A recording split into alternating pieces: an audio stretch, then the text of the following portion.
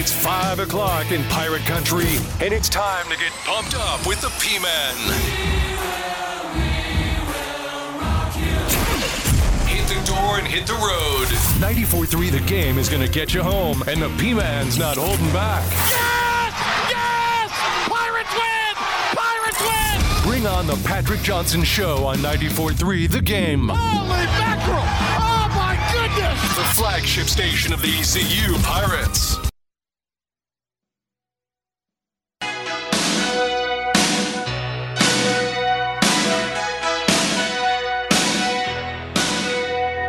Philip. My bad. No, I'm saying what happened where we're playing Born in the USA. Little USA victory. Oh, okay. I know that. Hey, I don't know nothing about soccer, but obviously I pulled for USA, and apparently the Iran win was a big win. No, well, it was a huge win because it got us into the knockout stages. The way World Cup play works, there's a little group play, and then the top two teams from each group advance. And due to the USA's win today, 38th minute goal by Captain America Christian Pulisic, the U.S. is advanced to the knockout stage against the Dutch. Yeah, I don't know anything about soccer, but I really wish we beat England. England talks a lot of junk. This isn't even our favorite sport. This isn't even top four of sports when it goes to America. We gave them all they could handle. I love that. Anyways, welcome into the Patrick Johnson Show. Ben Barham filling in for Patrick Johnson as he gets set for the call later on tonight on ESPN+. Between the ECU Pirates and South Carolina State on the hardwood, that comes your way 7 o'clock on ESPN+. Patrick Johnson with Cy Seymour. They always do a great job, and we're doing a special hour-and-a-half edition of the Patrick Johnson Show. We call it the Pirate Game Day Countdown edition of the Patrick Johnson Show. So we lead you into network coverage at 6:30 with the voice of the Pirates, Jeff Charles, and Coach Michael Perry, who will be joining us in a couple of minutes here at 5:20. Definitely looking forward to having him on. He's been a great asset to the broadcast this year as a color guy. Very knowledgeable about the Pirates and very knowledgeable about college basketball in general. So definitely looking forward to talking to him after a timeout here a little bit later on. But first, looking at Pirate basketball, 5-2 on the season. Took a tough loss to ODU on the road after playing in an MTE event in the Gulf Coast Showcase down in Estero, Florida, against some pretty good teams. Indiana State has proven to be a solid team, 6-1 on the season. Took a loss there. And they beat Toledo, who coming into that game was receiving coaches poll votes and AP votes. And Toledo was coming into the tournament, I believe, the fourth best scoring offense in the country. And then coming to that game against ECU was the 11th best scoring offense in the country. So for ECU to get that win was huge. I liken it to if ECU would have beat Liberty last year, I kind of compare it to that. If ECU beat Liberty last year, it would have been very similar to getting the win over Toledo this year. Nonetheless, Pirates doing pretty well. I think surprisingly a lot of people so far in non-conference play. Team picked last in the conference, which I think is insane considering USF is still coached by Brian Gregory. But nonetheless, ECU showing out. I think they look improved compared to last year's roster, to be quite honest, when it comes to shooting and defense. And not to say the shooting has been great for the Pirates, but when they get going in the second half especially, they shoot lights out and capitalize on defensive opportunities. It's just a matter of seeing that across the board in two halves of basketball. And once that happens, I think this Pirate team can be dangerous. Taking a look at South Carolina State later tonight, 0-7 on the season, but a really good offensive rebounding team. They lost a lot of their returners from last year due to – this is a weird thing when I was doing my research on South Carolina State. So they had a coach last year. Let me get his name here. Only coached there for 1 year. Last year was his only year. Tony Madlock was the coach for the South Carolina State last year. And his first year led them to 15-16 on the season, 7-7 in conference play, which was good enough for fifth in the MEAC. And he dipped, took a job at Alabama State. So I don't know if it was a money thing or what exactly the controversy is there. As you can imagine, South Carolina State basketball coverage is not great. It's hard to kind of get those answers. But they also lost their leading scorer to Antonio Madlock. Nonetheless, this Bulldogs team, despite being winless, I don't want to say it's a trap game, but it could be a dangerous game for the Pirates just because they're really good offensive rebounding. They're in the upper echelon of the country when it comes to offensive rebounds a game and total offensive rebounds a game. So definitely something to keep an eye on. Looking forward to this matchup. This is a game that can get it out of hand quickly, or a game that could be competitive. And the Pirates might it might be a little bit of, I don't want to say a trap game, but it might be very competitive tonight. It might surprise a lot of people. Well, and I think the biggest reason that South Carolina State stands a chance to keep this one close is 7 road games so far, and they've played at Wake, at South Carolina, and at Kentucky. So they're very used to playing against hostile crowds and, against good ball clubs. Yeah, and don't sleep on Western Kentucky out of Conference USA. Conference USA turned out to be, so far non-conference play this early in the season, turned out to be a pretty competitive conference. Obviously, you got UAB in there, and then you got Western Kentucky among a couple of other teams. But Western Kentucky 6-1 on the season, had some pretty good wins. So that was another loss they suffered. They have probably one of the tougher non-conference schedules I've seen from a small school like that in the country so far. They also have to play Furman a little bit later on. As we know, Furman kind of been a tournament fixture here of late. So there's no rest for this South Carolina State Bulldogs team. They also played South Carolina at the beginning of the year and gave the Gamecocks all they can handle. And not to say that the Gamecocks are a great team, but for an opponent the caliber of South Carolina State to beat an SEC opponent like South Carolina would have been huge for them. And the fact that they kept it competitive in that game is definitely, I think, pretty impressive, especially under a first-year head coach. Also with a team that's been rocked by the transfer portal. More on South Carolina State a little bit later on. But a couple quick notes from Pirate Nation going on right now. The biggest news that just broke from Xavier Smith on his Twitter, alluding to the fact that he's probably not going to play in whatever bowl game the Pirates will end up in. It's looking like Fenway against Syracuse here of late with the recent bowl projections. A lot can change, but that seems to be the consensus right now. And Xavier Smith posted, due to circumstances I've been placed in beyond my control, I've now decided to transition my focus to finally getting completely healthy, both mentally and physically. So that tells me he's banged up, he's hurt, and he can't play in the bowl game. He never said that he couldn't play in the bowl game, but the way he closes it, I will forever bleed purple and gold. I am grateful for it all. So that tells me he's done. Yeah, that's what it sounds like. You just hope that the reason he's done is not something catastrophic. In there, he mentioned, due to some circumstances outside of my control. So you just hope that it's nothing too serious, and obviously we wish him the best. I'm thinking it's injury. We do know Xavier Smith was dealing with some injuries throughout the season, but that's the guy that I think can play pro ball, and I don't necessarily mean the NFL, but with all these alternative leagues that are popping up where you can make a living playing football now with the XFL and the USFL, I wouldn't be surprised to see Xavier Smith pop up in those leagues. A very experienced linebacker with the Pirates, had some pretty good years with us. Obviously, his leadership goes without saying on the defensive end. So Xavier Smith, calling it a career for the ECU Pirates. Definitely sad to see him go, but nonetheless a great Pirate. One of those seniors that stuck it out through the Scotty Moe era, stuck it in with Coach Houston, and got this program on the right track, getting the back-to-back bowl games, something that seemed impossible under Scotty Moe. And all the hats off to him. Congratulations, my friend, on a great career with the Pirates. Sad to see him go. Xavier Smith, great linebacker, and it'll be interesting to see what the development is on that moving forward.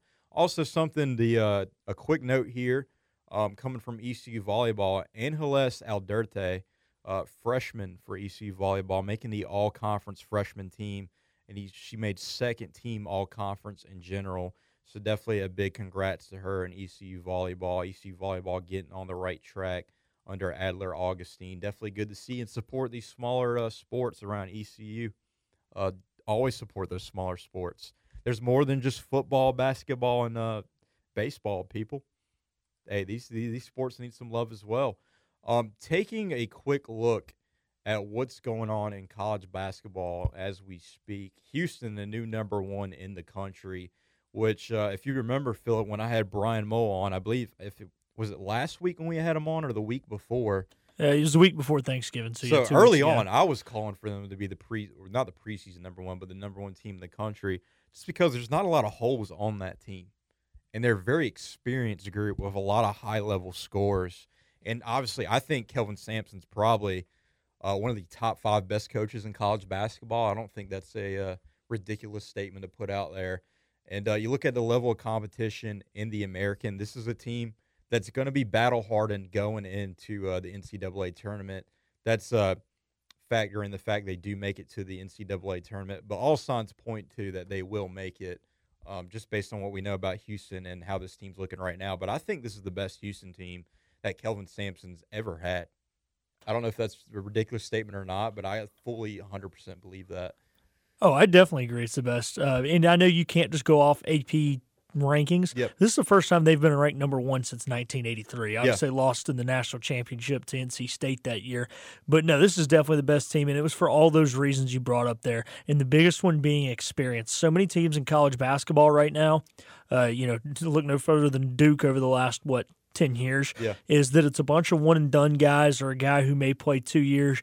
And when you look at a team like Houston where these guys have not only been there for a while, but they've had success in the tournament, I definitely think that makes them one of the favorites, not only in this conference, but moving forward into March as well. And that's kind of been the consensus across the American right now. You look at the teams that are expected to thrive in the American, it's all because they're very experienced. I mean, hell, even Temple has a lot of seniors on their roster right now.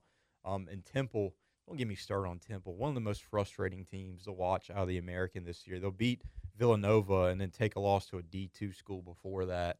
And it definitely sucks that Kinston native Damian Dunn's on that team, balling out of control. And it's not really equating to nothing so far.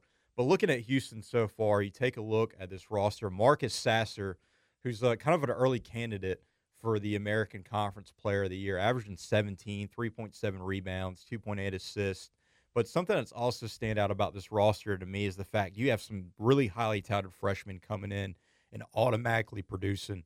Take a look at the freshman forward, Jerace Walker, 6'8", from Pennsylvania, went to IMG Academy, was the eighth best prospect out of high school in the 2022 class, and right away, the second leading scorer of 10.5 points, 6.8 rebounds, and 1.3 assists. Very well-rounded game on his part, and just a very lengthy team in general. A lot of guys that are 6'5", 6'7", 6'8", and the rebounding numbers show that. Very balanced rebounding across the board from their starters to their bench. And as we know, rebounding can really set you apart. We've seen that with the Pirates here recently. Can really set you apart and win you ball games. And that's been the case for Houston so far. So definitely a team to look out for. 6-0 so far on the season. Have not played in conference play, obviously. But definitely good to see them, or the American, get a little bit of love and see them get the number one nod. Even if it's early in the season, I think that's a team that absolutely deserved it. I didn't know how long they were going to keep preaching Carolina's the number one when they clearly didn't deserve it. Well, yeah, I mean, I think it was one of those things. You're number one, and then you're number one until you get beat. The problem was, if they played anybody worth the darn, they were going to get beat because of the way they had been playing, and we saw what happened.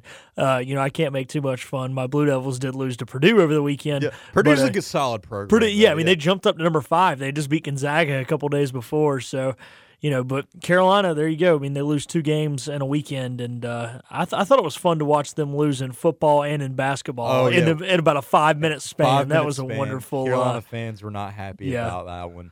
But, Purdue, just a quick note on Purdue here. Purdue's a funny team because during the regular season, they have a solid regular season, and then every college basketball media pundit is like, look out for this team in the NCAA tournament, and they always disappoint.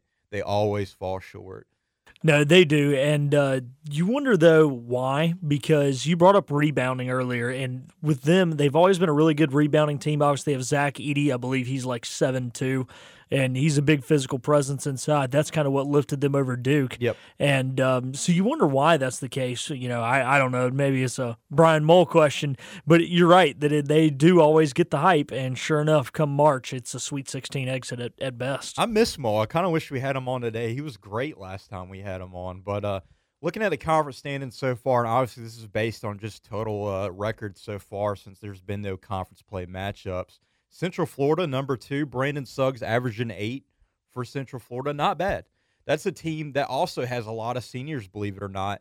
And it's not seniors that are returning. It's a lot of seniors they got from the portal. Johnny Dawkins' kind of approach to that Central Florida team was, I got 2 really good freshmen on this team who are going to kind of carry the scoring load. Let's just fill out the rest of the roster of experienced not necessarily highly touted seniors, but guys that have proven they can be the guy elsewhere at smaller schools. And that's how he's kind of built this roster. And so far, faring pretty well at 5-2 and second in the conference. ECU third in the conference, also at 5-2. Tulane, who was a preseason darling out of the American coming into the season, 5-2 so far. Tulane has 4 really good scorers on that team in Kevin Cross, Jalen Forbes, Jalen Cook, and Galloway. All very good players, and that is a dangerous team. I wouldn't be surprised if we get into conference play and it make and they make things interesting with Houston. I mean, that would not shock me whatsoever because they can shoot from beyond the arc, especially Jalen Cook, and they have the high-level forwards that can play inside as well, and they're a really good rebounding team with a good coach in Ron Hunter. And what I like about them is their experience. A lot of those guys that you just named, the Pirates had to play against a year ago. I believe both the Jalens were there. Yep. And then Kevin Cross was there as well. Yeah, Kevin Cross is a junior. Yep. Let's see. I got the roster. I can't remember. Forbes is a junior and Cook is a sophomore. So, they've been there. They've done that. I think Tulane was a pleasant surprise last year in the league. Yeah. And they've got their core group back to continue to progress them throughout this season. And Colin Holloway, was his name, not Galloway, but he's a transfer from Georgetown. He's averaging 14.5. And you look elsewhere, they got guys averaging 18.5, 18, 16.4, and 10.7. Looking at the rosters in the American so far, there's no other team that is getting that kind of production from their starting 5 right now. So definitely dangerous. The one knock on them is they don't have a lot of production coming off the bench. They rely heavy on that starting 5. Not a lot of depth outside of that starting 5. So it'll be interesting to see how they fared purely just depth-wise. But like you said, have a lot of experience on this roster, a lot of juniors, no seniors, but a ton of juniors, and a lot of scoring, and a lot of the minutes that were played last year is returning this year. Didn't get rocked by the portal. So Tulane is building something there, not only in football, but in basketball. And they're fun to watch. I'm interested to see how they do. Another team that was a preseason darling in Memphis. This shocked me. Memphis, a team that's usually known for one-and-dones and getting guys to the NBA, even in the past, actually has a lot of seniors this year. Counting it right here off the top of my head. 1, 2, 3, 4, 5, 6, 7, 8, 9, 10, 11 seniors on this roster for Memphis. Something we're not used to when it comes to the Tigers. So far, they are 4-2 on the season under Penny Hardaway. And they got Kendrick Davis, the reigning AAC Player of the Year, picking up where he left off. Really in the run for the AAC Player of the Year once again, are trying to make a case, averaging 19.5 points, 4 rebounds, and 5.5 assists. And you look at that and you think, all right, he's the guy on that team. Believe it or not, he's not the guy they're relying heavy on. The guy they're relying heavy on is their senior forward who plays at the 5, and DeAndre Williams, who's been with Memphis. He averages 13, 7.3 rebounds, and 2.5 assists. But that's a guy they're expecting to kind of really carry the load and be the leader. And it's a matter of he can handle that kind of pressure and live up to that hype that the coaching staff has put on him and the fans have put on him. Because if that guy's not rolling, this Memphis team I don't think is going to get very far and might actually shock a lot of people on how they kind of underachieved this year, much like last year. DeAndre Williams, a guy to look forward to. And if you can look on anybody on this roster and say this guy has a chance to go pro, he has a better chance of going pro and go to the NBA than Kendrick Davis does, believe it or not. Which might surprise a lot of people, but just looking at him and the preseason acclaim and hype he's getting, he's a guy a lot of people have a lot of eyes on right now. So Memphis, preseason darling, 4-2 so far. And then the team that's really disappointed, the team that a lot of people thought would make this a 4-bid league for the NCAA tournament, is Cincinnati. Cincinnati so far, I believe, is 3-3. Let me check that. 4-3 so far. That's good enough for 7th in the conference so far in the standings. Obviously, it's early. But Cincinnati has a weird kind of approach to basketball, and they have a weird style of play. They're aggressive on defense, very aggressive, like almost to the point you're worried they're going to get in foul trouble, like right off the gate. But they're very deep. They play a lot of press defense. They force a lot of turnovers. And when they get the ball, their approach is score quickly so we can get back on the defensive end and just keep – they have a very at-your-throat type of approach going down there in Cincinnati. And that's you're walking a fine line there. Obviously, you got to have guys that have really good conditioning and really good stamina. But it's something that could be very dangerous, not only in conference play, but if that's a team that does get in the NCAA tournament, that's a team that they can get exposed due to that style of play, or can expose a lot of people and pull off some upsets due to that style of play. Your conditioning has to be on point. That's, once again, another team that's a very experienced group, have about 70% of their minutes played returning this year, and about 76% of their scoring from last year returning. Obviously, the big guys Pirate fans will be familiar with, Jeremiah Davenport and David DeJulius returning back and picking up where they left off. But really, Landers Nolley, who is the Memphis transfer, who played at Virginia Tech, averaged double digits there, had a disappointing season with Memphis last year, transferred to Cincinnati and is the leading scorer of 16 points. Definitely somebody to keep an eye on, a lengthy guard for Cincinnati. Not sold on Cincinnati. Mainly it's because of that style of play. But it'll be interesting to see how they fare. All right, coming up on the other side of this quick timeout, Coach Michael Perry will dive a little deeper into this Pirate team as they get ready for South Carolina State later tonight. Michael Perry on the call of Jeff Charles on the radio broadcast, and they'll take over coverage at 6:30. He's on the side right here on the Patrick Johnson Show.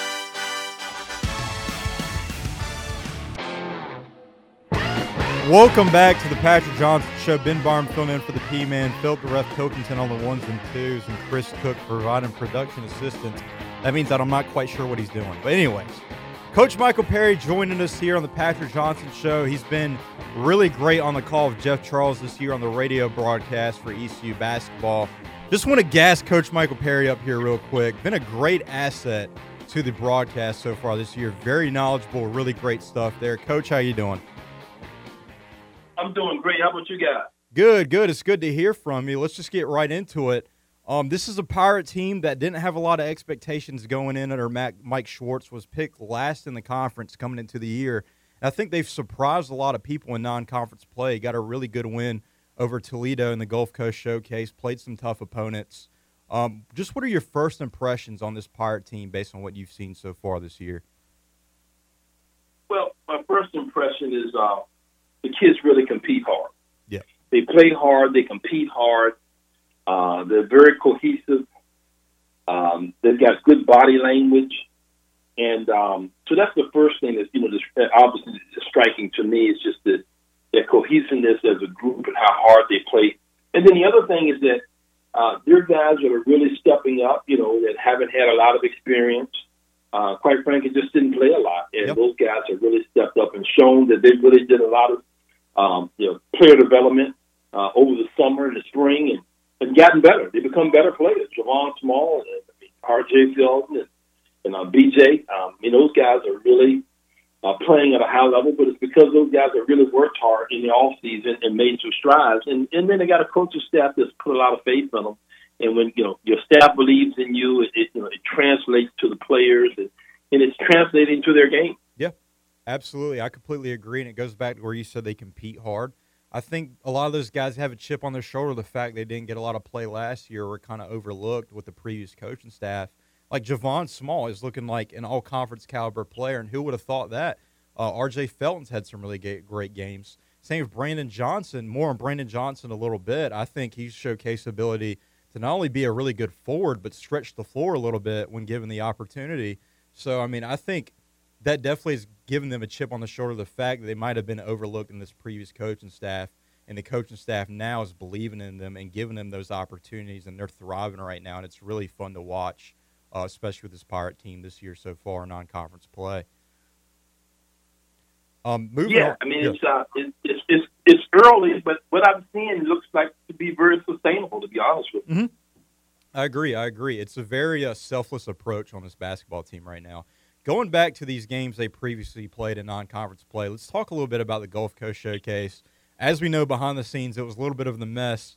They seem very unorganized, the people that run that event. But that aside, played some tough opponents in that. Indiana State, I think people might overlook Indiana State, a very lengthy and experienced team. Even their guards are lengthy, and I think that posed a lot of problems for the Pirates. And a lot of people might look at that game and say, same old Pirates, but that Indiana State team is good. The Indiana State's a quality team, and a very experienced team, as you mentioned. Yep. And in today's game, experience pays dividends. The teams that are advancing, Absolutely. The teams that are winning their leagues, the teams that are advancing in NCAA tournament are teams typically that are very experienced, not just talented, but experienced. experience wins. Experience translates to W's typically. Yep. And looking a little bit more into that Toledo win, Toledo going into that tournament as a whole was receiving AP poll votes as well as coaches poll votes. They came into that tournament with, I believe, the 4th best scoring offense in the country, and into the ECU game, the 11th best scoring offense. For the Pirates to get a win over a team of that caliber, and I know it's early, but that's definitely got to be a huge win. They were picked to win the MAC. That's a game the Pirates normally don't win, especially this early in non-conference play. How huge of a win was that for that Pirate program, especially early in the rebuild? Great win, a great confidence builder. You can see the swagger just in the players, their approach to the game, the next game. They just had a swagger about them. Yep. So it was a great win in terms of confidence building. But again, it's all a process, and you want to use this out-of-conference play to learn who you are, and then also to be able to make improvements because, the conference play is coming eventually. Yep. So you want to use this as an opportunity to get better and to build upon it. You have a strong foundation, obviously, that you build in the preseason, and then you just continue to build upon that and win games along the way of actually getting better. And what I liked about that Toledo game is the fact that, the Pirates, kind of the big critique on the Pirates so far is they're slow starters and they're like the best second-half team you've ever seen. But in that team, or in that game, I think that was the first time we saw a full 2 halves of really great basketball by the Pirates, and it seemed like the Pirates or the players on this team, it looked like they truly bought into what Mike Schwartz wanted to do, especially in that game. That was the game to me that showcased, all right, this team is bought in on the court, and they could be something dangerous. Yeah, absolutely. And again, it was good to see because, as you mentioned, they struggled in the first half, and some of that has been turnovers contributing to baskets for the other team. Sometimes live ball turnovers. Then also there's been some transition defense issues also that have contributed to those first halves. And I think out of maybe the first 6 games or so, I think out of 5 of them, they scored 50 points in the second half. Yeah. So they've been able to correct themselves in the second half. But the reason why you see sometimes Coach Schwartz was a frown on his face after a win was because he knew those are things that are going to have to be corrected sooner or later. Because if you don't, you're going to have nights like ODU that are going to catch up with you. That's one of the things that Coach said after the game, that some of the mistakes, some of the mishaps, some of the things that we've got away with finally caught up with us. So you're constantly trying to clean up, those little issues within a program that sometimes the person sitting in the stands doesn't necessarily pay a lot of attention to. But believe me, the head coach does. And even though it was a win, he saw some things that were concerning, and he tried to get those things corrected before you met an opponent like ODU that's going to challenge you in different ways than all the other opponents did. They don't have the athleticism. They don't have the physicality. Yep. They don't have sometimes the pedigree that an ODU program had. Yeah. These other previous programs that we played. Yeah, that ODU game, a lot of people look at that. Another one where they say same old Pirates, but like you said, ODU actually has some pedigree. And much like Indiana State, it was a lengthy team that posed some problems, even at their guard position for the Pirates. And you're coming off an MTE event. None of those events are easy to play in, no matter who you're playing. The fact you got to play a couple of basketball games back to back like that on like 3 days straight. Then you got the holiday week, and you have to come back and play ODU. And it was really their first true road test. It didn't really surprise me that the Pirates dropped that game. Do you feel like maybe that was a little bit of a depleted ECU team, maybe mentally and physically coming into that game against ODU? Well, I thought that it was the first real road test for the inexperienced group. So I agree. It was probably not completely overwhelmed, but certainly that atmosphere. You have to give some credit to the atmosphere also. Absolutely, not just the team good that were turnout. playing, but that type of adverse atmosphere they'd never seen before. And I think some of that was reflected in some of the fumbles and the miscues that we had out here on the floor. That we haven't seen all season. But again, you're playing in a beautiful arena, a spirited crowd, and a very good opponent. And believe me, when people say it's the same on Paris, you really can't say that when you talk about ODU because, Yeah. hey, most of the people in the Mid-Atlantic area can say that because ODU is one of the better programs in this area. Absolutely. I mean, they probably have a winning record against VCU, University of Richmond, George Mason, UNC Charlotte.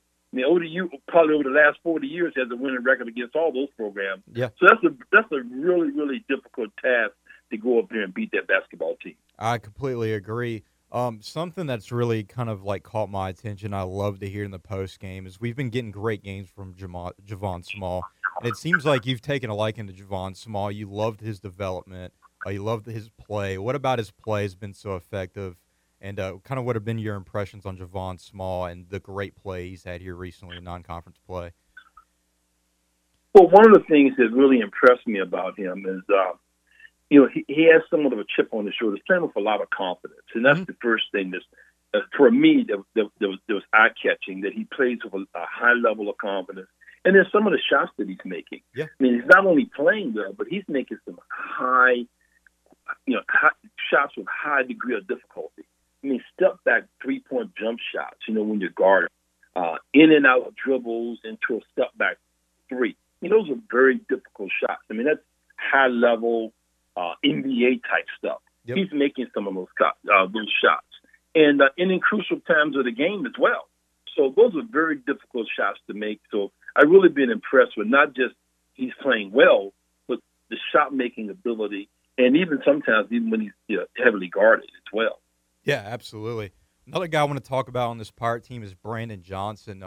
He's showcased an ability to stretch the floor, and it seems like Mike Schwartz wants to work that in a little bit more, and every time they do it, for whatever reason, the shots are not falling. But if you can get a guy like that, a big forward like that, who could stretch the floor and make shots not only beyond the arc but in mid-range, just your experience as a coach and as a player, how much of an impact can that make on the offensive end when you have a forward with that size who can make shots like that?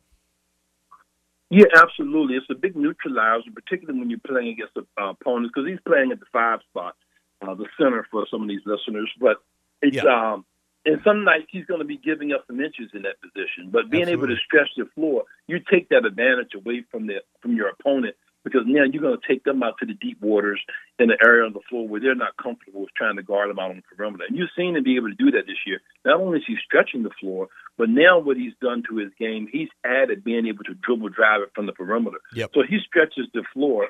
They close out on him aggressively. He drives by the big guys, and he's getting to the rim to make plays or get fouled. So it's something he's added to his game. It's really impressive to see. I would like to see him score the ball a little bit more in the paint, because he can do that. And he needs to sit down a little bit more in the post. I'm coaching right now. He needs to sit down in the post a little bit more right now. He's a little too upright. And when you're upright, he just pushes out a little too far out. And then he's got to try to crab dribble back down, and it's taking too long. He's got to get down lower, post up stronger, because he's got a really nice jump hook, and he can score on some of the guys he's playing against, particularly when teams counter and they try to put a smaller defender on him, because he's causing problems for the big 6'9", 6'10" kids. Absolutely. Getting a little off topic here, I want to talk a little bit about the conference. A lot of people believe this is a conference this year that could be one of the more competitive conferences in the nation, really, and I agree. And there's even some media pundits claiming this could be a 4-bid league. Do you see that the case? And they're throwing in there Tulane, Memphis, Houston, and Cincinnati. And what have you seen from conference play so far? Wichita State kind of surprising a lot of people here of late. Just talk a little about the American Conference and the level of competition they have going into this year. Great conference. I think it's really early to be talking about 4-bid league. Absolutely. And I know some of that talk was out there the last couple of weeks, and I think after this past weekend, a couple of teams in the league had some tough losses. So I think they're kind of reeling that back in a little bit. Very tough league, though. And again, potential for 4 NCAA bid teams. It's a really quality league. Obviously, Houston is the cream of the crop, but Memphis is very, very good. We know that. Yep. You can just Penny does a terrific job coaching them up, and he recruits at a big time level. So you're going to have something special when you combine high level recruits, top 100, top 50, top 25 players with good coaching. Typically, the results are something special, and that's what Memphis had last year. Obviously, Houston has it every year. The number 1 team in the country right now, and Tulane is really good. Cincinnati is good. I mean, it's a lot of good teams. Central Florida is trending up. they're going to be a problem going forward. So it's a lot of good teams in this league. Wichita State, I watched them against a really good Richmond team. Yep. That went to double overtime with Syracuse. And Wichita State went into Richmond and beat them there. So Wichita State's a quality team as well. They rebounded well from a tough year last year. So it's quality teams across the spectrum. Temple is really good. I mean, they got two of the best scorers in the country, let alone this league. Yep. So it's going to be a tough league now. Yeah. I'm going to get into this Campbell game because we probably won't talk to you before that game. Campbell is an interesting opponent, really, because they run that Princeton-style offense, constant motion, backdoor cuts, picks on and off the ball, and you have to have disciplined shot selection. What kind of problems when you play an offense like that can pose to a defensive-minded team like the Pirates? Well, first of all, if you can avoid it, you try not to play Campbell. Yeah. If you can. Yeah. It's a Princeton offense, and the coach there he worked with Chris Mooney at University of Richmond, who played at Princeton and was a disciple of Pete Corral.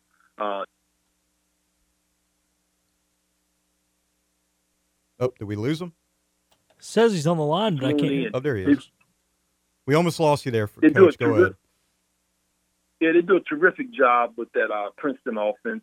The thing about the Princeton offense is that that's a game in which your team has to, and your players have to buy into actually defending somewhat unconventionally. Yep. Because you have to kind of reel it back. You can't really pressure them all over the floor and overextend yourself because you buy into the strengths of this offense. So you actually have to try to tell your team to kind of play unconventional defense. And that's very difficult because you've disciplined them to be conventional and very sound. Yep. And then you're going to have an opponent you're going to play, and you're going to say, hey, look, you can't overextend yourself defensively. You can't pressure too far away from the basket. You're going to have to allow sometimes for guys to come into you as opposed to you trying to take things away from them. So it's a reverse in terms of how you play this team, and that's what makes it very difficult. Yeah, that's definitely an interesting game. I'm really looking forward to that matchup and see how Mike Schwartz and his group responds. Wrapping up here, getting into South Carolina State, really good offensive rebounding team. I found this quick kind of interesting stat here, just browsing around and doing my research. They're number one in the country when it comes to 2-point shot attempts per game. So I'm thinking you're going to have a big game from the forwards tonight. Kind of what are the keys of the game against South Carolina State, and what's your scouting report on the Bulldogs? Well, they're probably number one on the 2-point shooting because they're not shooting the 3-point. Yeah, exactly. At all. And they're probably saying, don't shoot the threes, just shoot all two because we're miserable shooting the three. Yeah. It kind of works both ways. But I'll tell you what, against this team, very dangerous team. For people out there to see if they're 0-7, don't be fooled by that. Tough non-conference. Typically, a lot of these HBCU schools have to play all these money guarantee games. So they haven't played a game at home yet. I mean, they've played 7 games so far. All of them been on the road.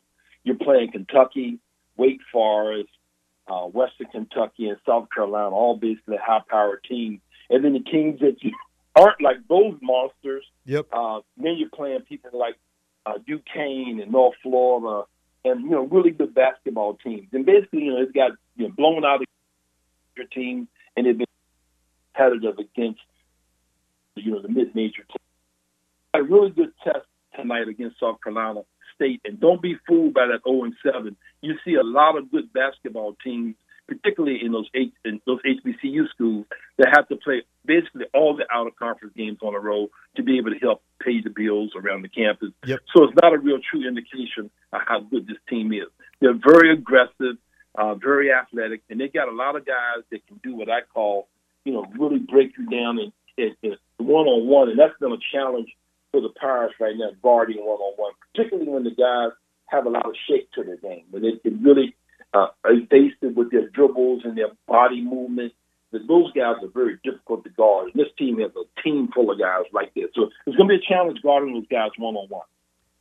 Coach, really great stuff there. We're looking forward to you on the broadcast call later tonight at 6:30 with Jeff Charles. Always some great stuff there. Good luck tonight, my friend, and appreciate you coming on.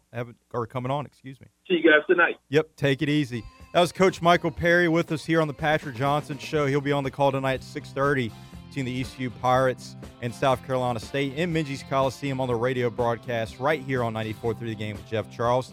Coming up, we'll have a quick sports update with Philip the Ref Pilkington on the other side of this quick timeout.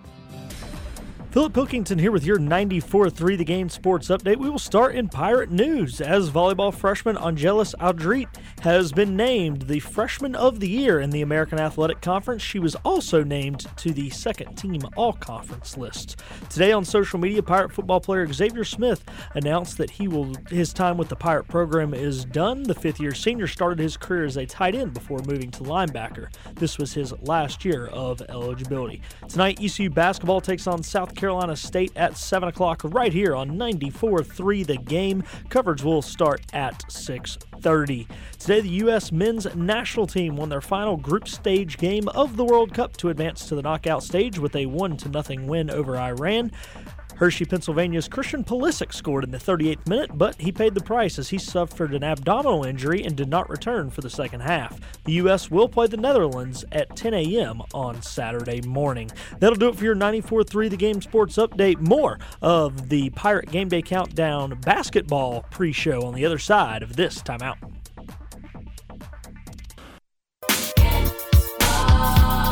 Yeah.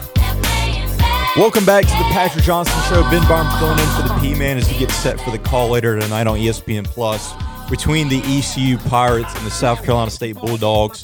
That comes your way live at 7 on ESPN Plus. Patrick Johnson and Cy Seymour providing you live play-by-play TV coverage. And then we're leading you into network coverage at 6:30 with the voice of the Pirates, Jeff Charles, and Coach Michael Perry, who we heard previously on the show. Special thanks to him for joining us. Very great stuff there. Coach Michael Perry. Let's take a look around the AAC when it comes to basketball. And obviously, the big news coming from the conference this week is something I've been campaigning for heavy since the beginning of the season. That's the fact Houston's number one in the country in the AP and the coaches poll. So far, 6-0 on the season. And you look at this Houston team, it's a team that does not have a lot of holes whatsoever. And you look at the players that are on this team right now. On any given night, any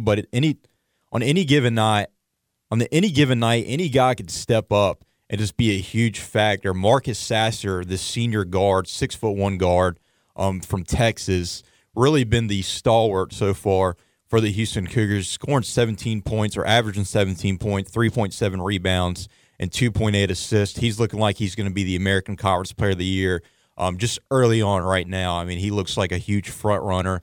And you look at the other guys up and down this roster, very balanced scoring outside of Marcus Sasser. You got Jarace Walker, freshman forward from Pennsylvania, was ranked as the 8th best prospect in the top 100 of the 2022 class out of IMG Academy. He's from Pennsylvania. He's averaging 10.5 points, 6.8 rebounds, 1.3 assists. So a lengthy forward who can get boards, who can score. It's definitely a guy to keep an eye on when it comes to the all-freshman team. And a couple other players that have really stood out for Houston so far. You got Tremont Mark, a junior guard, 6'5", very lengthy. And that's usually what Houston basketball is built on. Guards who can play like forwards and just lengthy team up and down that roster. He could really kill you on the boards and getting rebounds and on the defensive end. But when you look at Tremont Mark, the 6'5" guard out of Texas, averaging 9.7 points, 4.5 rebounds, and an assist. And much like Jarace Walker, Tremont Mark is a highly touted recruit and prospect.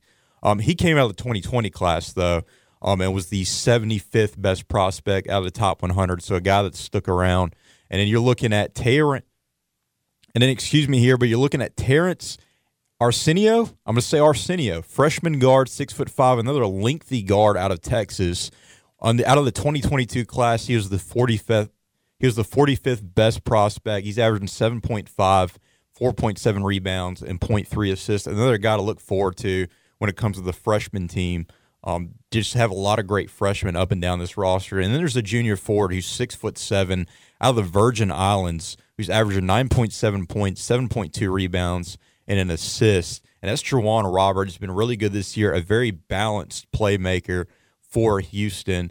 And just they have really good bench depth. Something that also stands out to me is Jamal Sheed, who's a junior guard, 6'1", coming off the bench. He's averaging 7 points, 2.8 rebounds, and 5.3 assists. that's very productive numbers for a guy coming off the bench so far. Also taking a deeper dive into these Cougars under Kelvin Sampson, who's a North Carolina native here. The Cougars, I mentioned it earlier, don't really have a lot of holes when it comes to their game.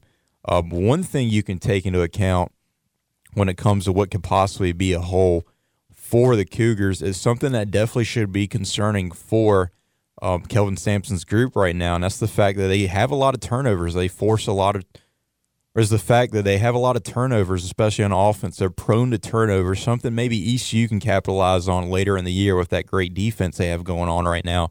But they're 285th in the country out of 300-something so teams in turnovers per game. They average about 11.7 turnovers per game, so definitely not great there. But they are 42nd in the country when it comes to total turnovers with 70. So, yes, if you can capitalize on your defense playing the Houston Cougars, things can happen, and I think we can potentially see an upset very soon against the Cougars, a hole that could be exposed. Looking at how the Cougars have played so far this season, not the most impressive games or levels of opponents that they've played so far this year.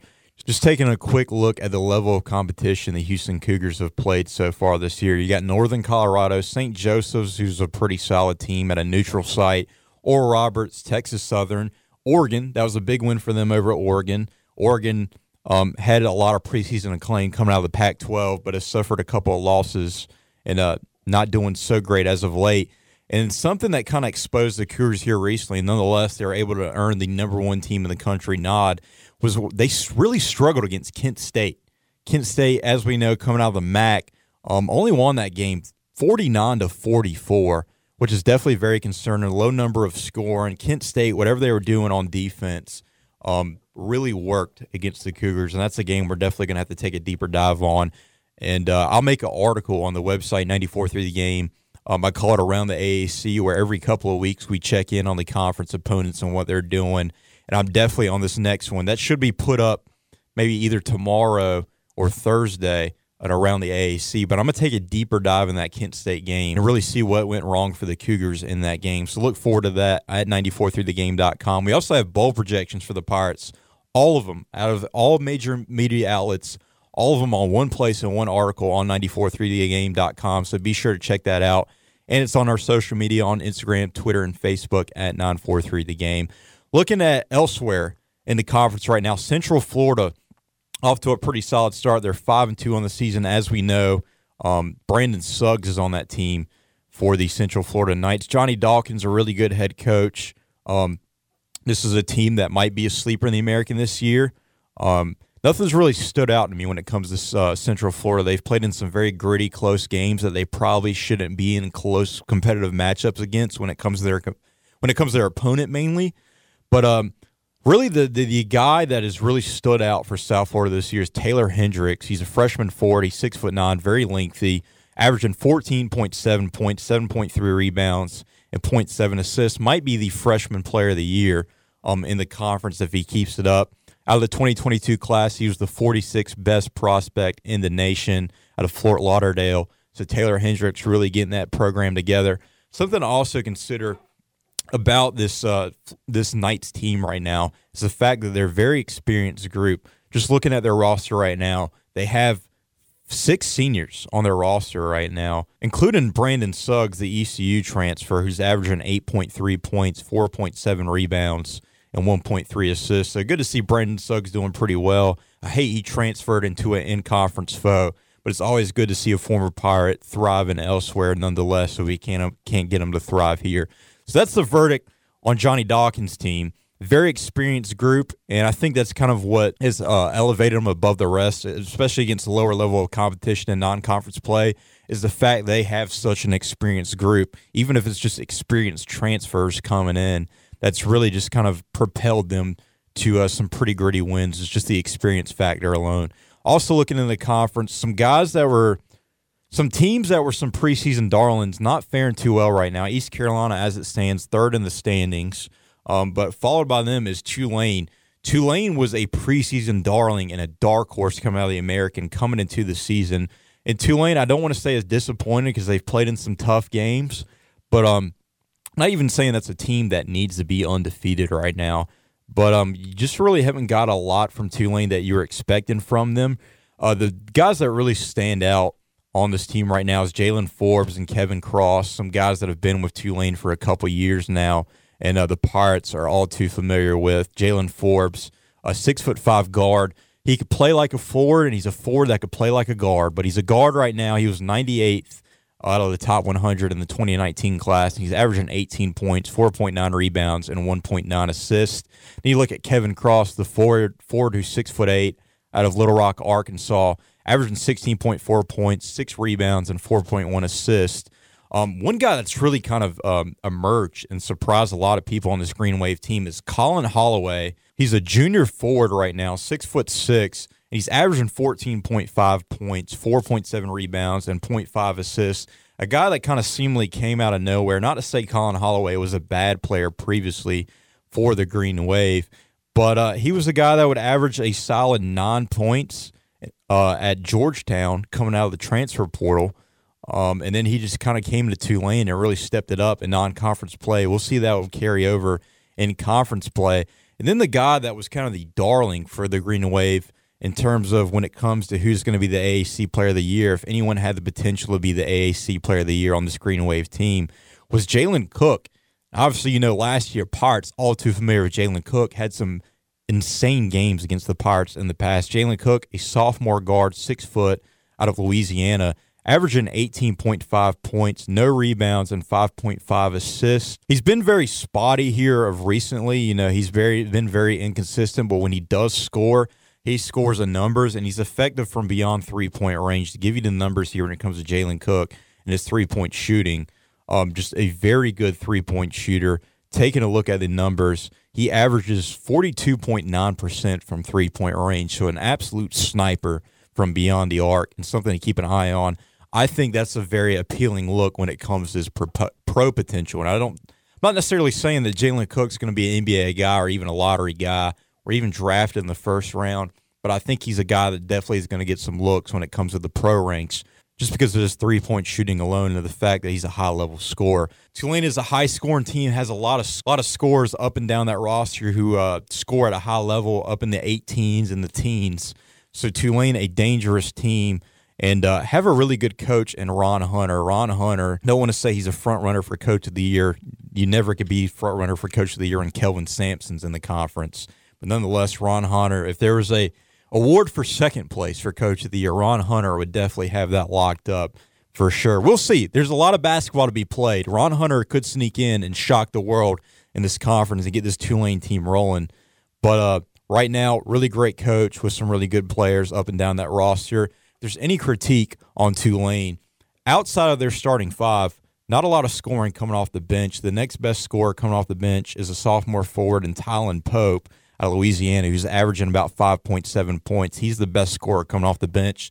So it's definitely concerned. They don't have a lot of depth, but nonetheless, Tulane, a dangerous team in the American that everybody should keep an eye on. Taking a look on who they've played so far this year, when you look at this Tulane Green Wave team, who's really thrived so far, UMBC, McNeese State, Charleston Southern, Nevada, Rhode Island, Western Kentucky, who's a great team coming out of Conference USA, and Louisiana Monroe. So they haven't really been challenged so far this year, but nonetheless have taken a loss to Nevada and Western Kentucky. Coming up, they'll play Fordham, the Paladins, who are a really great team out of the Southern, I believe, who are kind of a tournament fixture here of late.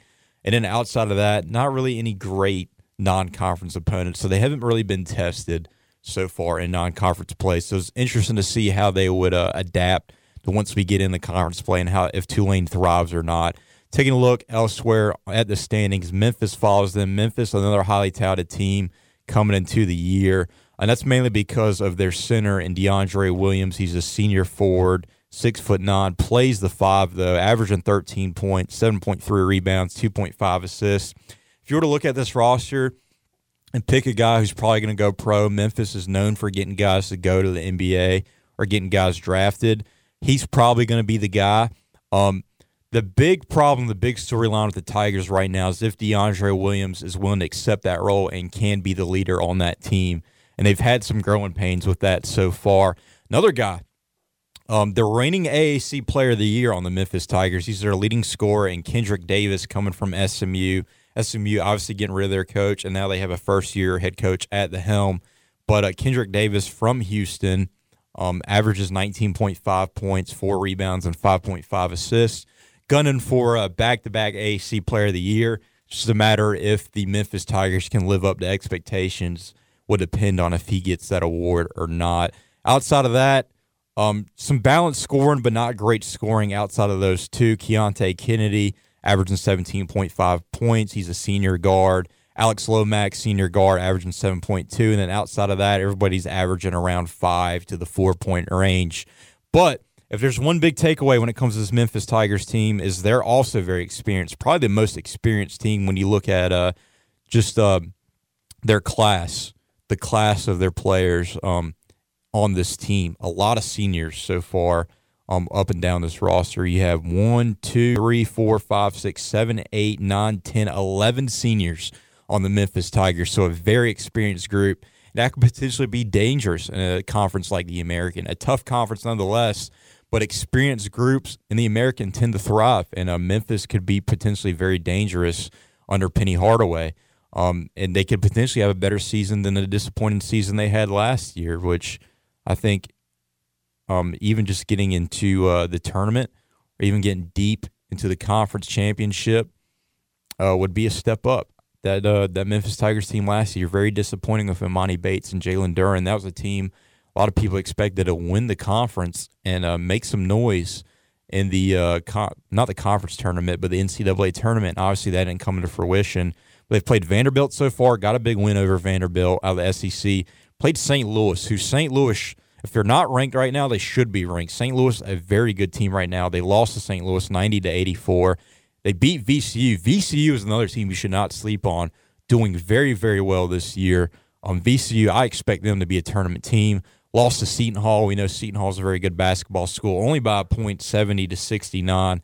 Beat Nebraska, beat Stanford. Then they'll have to play Ole Miss coming up, Auburn coming up, Alabama coming up, Texas A&M. So they have a really tough non-conference schedule, and I'm interested to see how they close off that non-conference schedule and fare against these bigger non-conference opponents. I think that's how we'll really tell if this Memphis team is tough or not. And what I like about that non-conference schedule is this team's going to be battle-hardened coming in to conference play, and that could either be a bad thing or a good thing. That they could be depleted mentally, or they could use that to their advantage with all the experience they have on the roster. Looking elsewhere in the standings, you got Wichita State, who's kind of surprising people. They are 6th in the standings right now. Wichita State kind of got a raw deal in the offseason. Still trying to build with their new coach right now in Isaac Brown. They're 4-2 so far this year. This is a group that's really predicated and led by Craig Porter, who's the senior guard, 6'2", out of Indiana, averaging 13.8 points. And get this, 7.2 rebounds. Not a lengthy guard, but has a lot of hustle in him. Makes a lot of hustle plays, and that's why you see a lot of rebounds on his part. Just plays very hard at the guard position. Want to go in there and get rebounds and averages 3.8 assists. Craig Porter, a fun player to watch and a guy definitely to keep an eye on. Outside of that, nobody else is really standing out. They got Jaquan Walton, a junior forward, 6'7". He was ranked 75th out of 100 in the 2019 class, and he's averaging 13.2 points, 5.5 rebounds, and 1.3 assists. But this team is really predicated on rebounding. That's the big. That's really the big game plan when it comes to the Wichita State Wheat Shockers. So we'll see how that plays in their favor. Looking at who they've played so far and the caliber of opponents they've played so far, not the best. They played Central Arkansas. Alcorn State took a loss to Alcorn State, which was not a good look. Beat Richmond. Richmond has a really good program going on right now. A team that's kind of disappointed in the past, not making the NCAA tournament, but nonetheless still a tough team. Grand Canyon, team that's made the tournament in the past. They beat Grand Canyon. They beat Richmond. Lost to San Francisco, who I believe is undefeated on the season so far. And the Dons, a really tough team out of the Western Conference. They're 6-1 right now. So San Francisco's only loss right now this year is to, let me get it pulled up here, Davidson, which we know Davidson, just as Pirate fans here, Davidson is always a tough team. Outside of that, they played Tarleton State, and obviously beat Tarleton State. So Wichita State making some noise. This is a tough conference. Don't let anybody tell you otherwise. This might be one of the tougher conferences in the country. Then really the big disappointment so far out of the American is Cincinnati. I wasn't buying into the preseason Cincinnati hype, a team I thought was heavily overrated under Wes Miller, the former UNCG head coach. But the good news about Cincinnati is a lot of their very productive guys from last year returned to this year. David DeJulius, Landers Nolly is a really good transfer for them. Jeremiah Davenport is back. So they have a lot of experienced returners coming back, and all three of those guys are seniors right now. So it's definitely something to keep an eye on. Landers Nolly, who's bounced around in college basketball so far. He was at Memphis for a bit, and before that was at Virginia. Virginia Tech. Landers Nolly finally putting together. He was always a highly touted transfer, but didn't really live up to expectations with Memphis, I would say, especially last year. Only averaged 9.8 when he was averaging 13.1 his first year of Memphis and 15.5 for Virginia Tech. But with Cincinnati's averaging 16, on pace to have his best season so far with Cincinnati. And then David DeJulius has really just been the guy for Cincinnati these past few years. DeJulius has had some big games so far for Cincinnati, and the big verdict on Cincinnati so far, and I'll talk about this on the Around the AAC article on our website at 94.3 The Game. This team is kind of a strange team. They're very chippy on defense, very aggressive on defense, and they score quickly when they have offensive opportunities. Despite that, they're only 116th out of 363 teams in the country in points per game with 76. Nonetheless, that's a lot of scoring per game. And this team could be dangerous. I'm just not buying into the preseason hype that they're an NCAA tournament team. But they have well-rounded scoring outside of those top three. And Landers Nolly, David DeJulius, and Victor Lankin, who's a 6'11" forward, just a monster of a man who's had some big games. He's a Russian international student, just a very gritty player. But outside of that, another experienced group here with a lot of seniors and a lot of balanced scoring off the bench. Definitely a team to keep an eye on, but they have disappointed so far, I would say. And you look at their non-conference play so far, and you look at their schedule. They've played Cleveland State, not great. Chaminade, who is a D2 school, Eastern Kentucky, lost to Northern Kentucky, which is not good. That Northern Kentucky team is not a great team.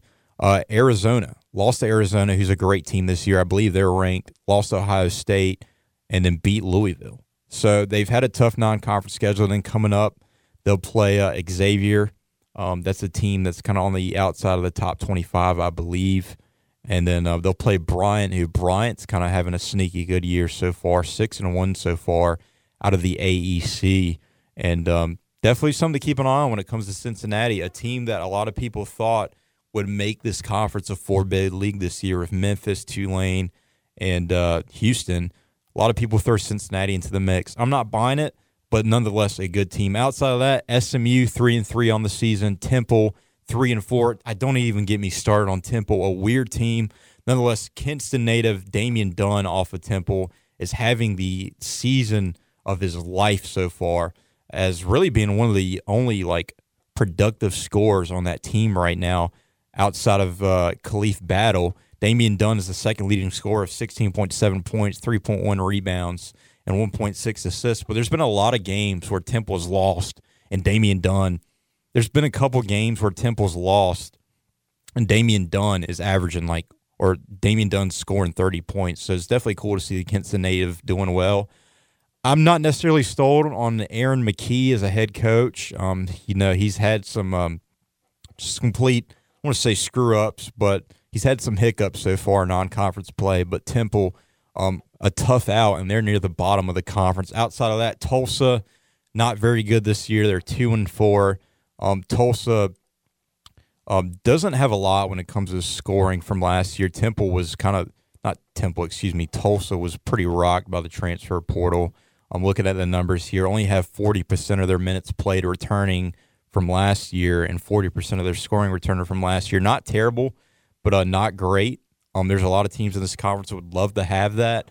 But when you look at this Tulsa team, wasn't a lot of great players on that roster anyways last year. So, I mean, how much does that scoring even matter or factor in? In South Florida, which I think is completely ridiculous that Brian Gregory is still a head coach in this league. I like Brian Gregory as a person, had a few interactions with him, a very nice guy. But when you look at the South Florida team, not a lot to be excited about, not a lot to be optimistic about. Had some tough non-conference games. UAB, who's picked to be the Conference USA champion this year and get into the tournament. And then you got Auburn out of the SEC. But outside of that, they took some bad losses to Southeast Missouri State, and that was a close game. They took a loss to Austin Peay and Stetson, so that's not very good. And they finally bounced back and beat St. Joseph and St. Francis. Coming up, not a lot of tough teams, so it's a chance for them to go on a little bit of a streak going into conference play. They play UMass, Charleston Southern, Northern Iowa, Dartmouth, Hofstra, and NJIT coming up. So they have a chance to get streaking into conference play here recently, or going into conference, get streaky coming into conference play. That's going to do it for your look around the AAC. We'll take an in-depth scouting report on the South Carolina State Bulldogs coming up on the other side of this quick timeout here on the Patrick Johnson Show.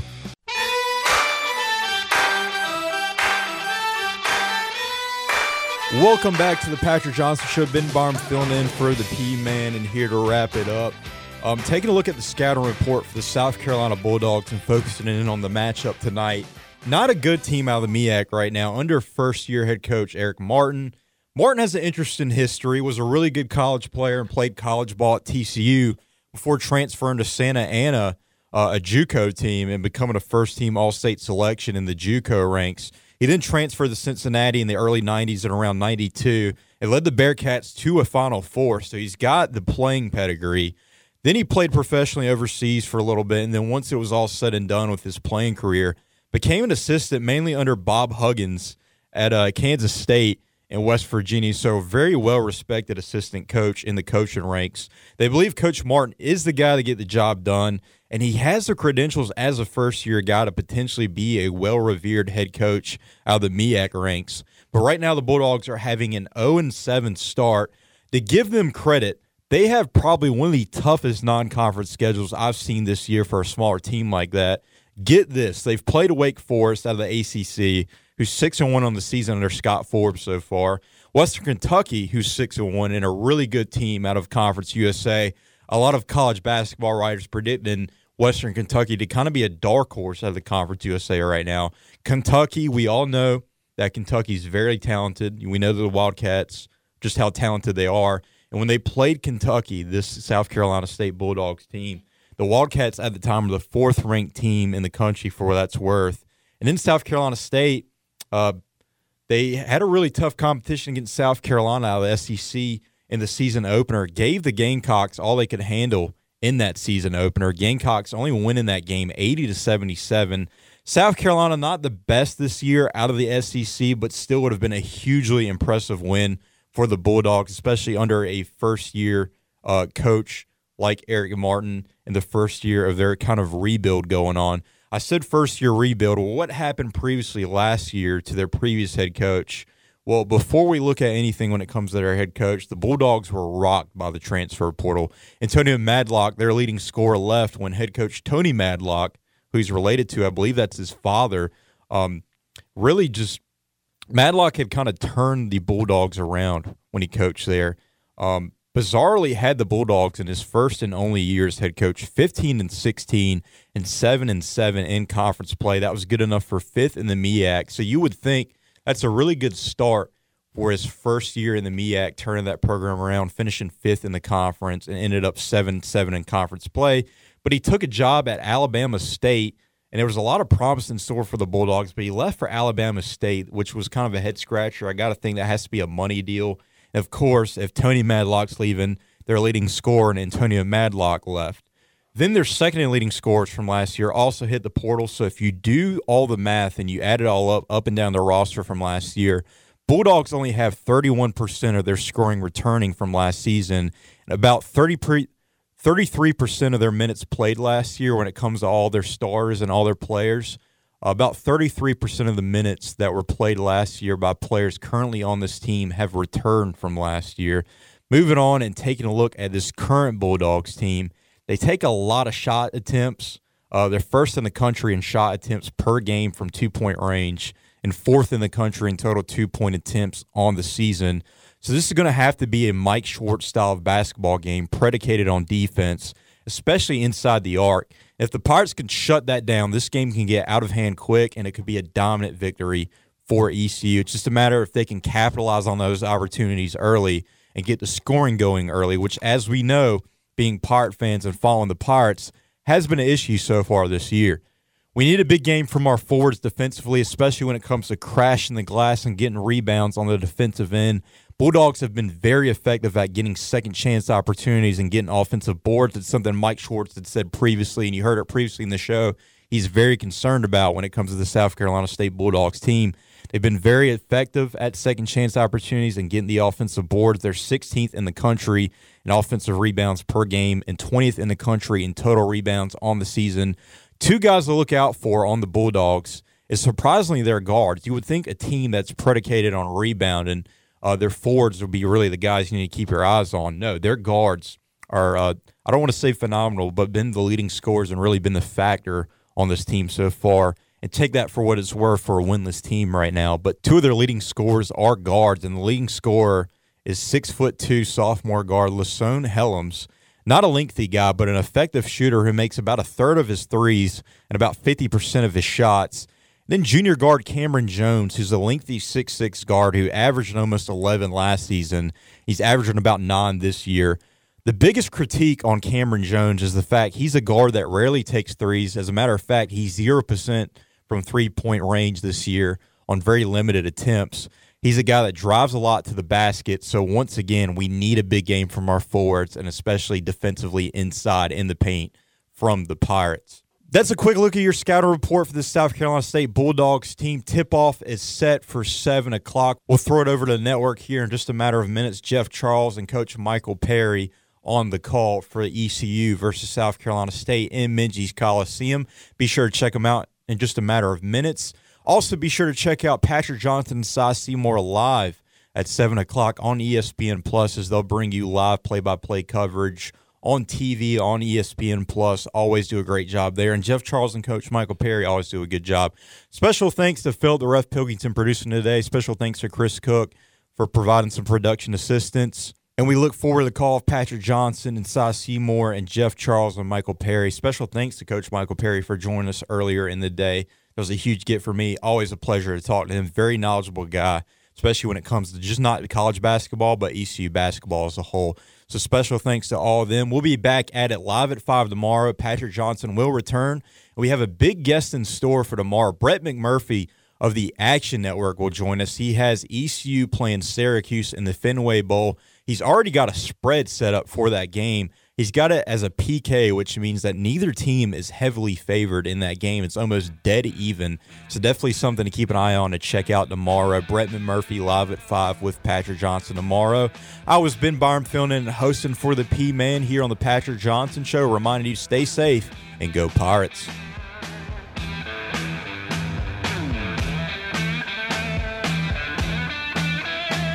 Guten Tag.